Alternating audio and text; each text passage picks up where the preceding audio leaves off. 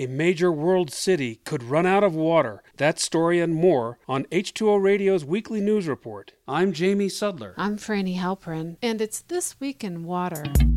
April 12th. They are calling it Day Zero. It sounds ominous, and it is. Day Zero is when water faucets in Cape Town, South Africa could go dry. The city with its 4 million residents, a bit larger than metropolitan Seattle, is facing its worst drought in close to a century. Most of the region is recovering from El Niño's recent effects, but not Cape Town, now in its third year of dryness. The average level of area reservoirs is around 27%, but about a third of that is not usable due to debris and mud. Officials are urging people to take drastic conservation measures. The Premier of Western Cape Government, Helen Zille, is calling for everyone to use less than 13 gallons of water per person per day. In comparison, the national average use in the U.S. is about 90 gallons, according to the USGS. The government is also asking people to turn off the water supply to their toilet tanks. Instead, they should reuse the gray water in homes from shower runoff and dishwashing to fill toilet tanks and to flush them only when necessary.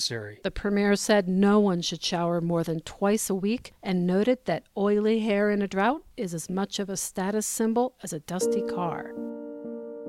Hurricane Harvey hit the southeast area of Texas in August, dumping record amounts of rain. But now 40% of the state is in moderate to severe drought, including some areas where the hurricane hit. Mark Wenzel with the state's Water Development Board told the Texas Tribune that as soon as Hurricane Harvey cleared Texas, the state almost immediately started going into the next drought. The worst areas are in the Texas Panhandle, with the lack of moisture spreading north into western Oklahoma and Kansas. According to Texas state climatologist John Nielsen Gammon, climate change is driving the extremes, in addition to the La Niña weather pattern in the Pacific Ocean. He added that climate models show storms will become less frequent and more intense.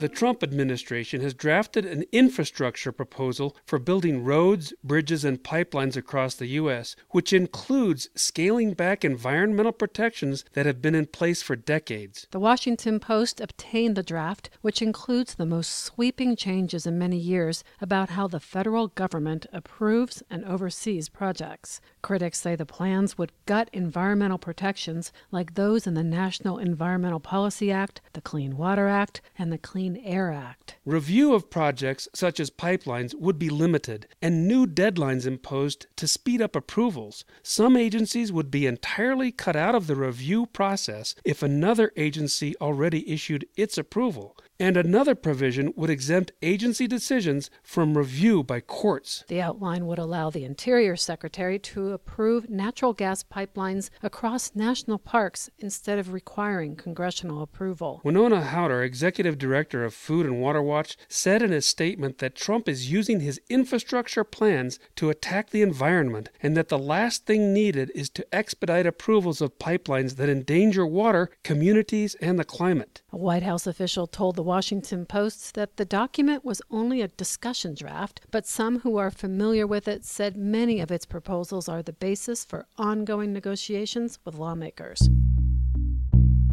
Environmental organizations and commercial fishermen might sue if the EPA fails to protect endangered species from widely used chemicals. Last month, the U.S. National Marine Fisheries Service issued a report nearly 4,000 pages long, finding that 3 pesticides used on farms and orchards posed a threat to dozens of endangered and threatened species. The 3 compounds, chlorpyrifos, diazinon, and malathion, are used on fruits, nuts, alfalfa, and other farm products. The chemicals run off into rivers and oceans where they threaten various creatures. Patty Goldman of Earth Justice told E&E News that the pesticides are a major threat to endangered salmon and orcas that eat that salmon. The populations of both have dwindled recently near Seattle. A representative of a fishermen's association told The Guardian that his $1 billion a year industry has lost thousands of jobs as salmon stocks have shrunk due to the overdevelopment of dams and the use of dangerous pesticides. Last year, however, EPA head Scott Pruitt overturned an Obama administration effort to ban the use of chlorpyrifos,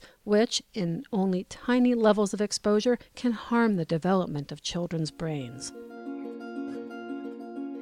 And finally, there's a craze you've probably noticed trending in the news. Bitcoin, the encrypted digital currency that operates without banks or governments or any middleman. What makes Bitcoin secure is that funds are tracked by something called blockchain technology, where transactions are listed in a public online ledger and no one person can alter or delete entries. Many companies and retailers are jumping on the blockchain bandwagon for its ability to be transparent, something the conservation organization World Wildlife Fund is betting will have an aquatic angle too, tracking tuna. According to the news site The Conversation, World Wildlife Fund wants to stop illegal and unregulated fishing, as well as human rights abuses in the tuna industry, so they've just launched a pilot project in the Pacific Islands that will use blockchain technology to track a fish from bait to plate. When a tuna is caught, it will be tagged with a code, and then devices on the vessel, at the dock, and in the factory will be able to detect the tags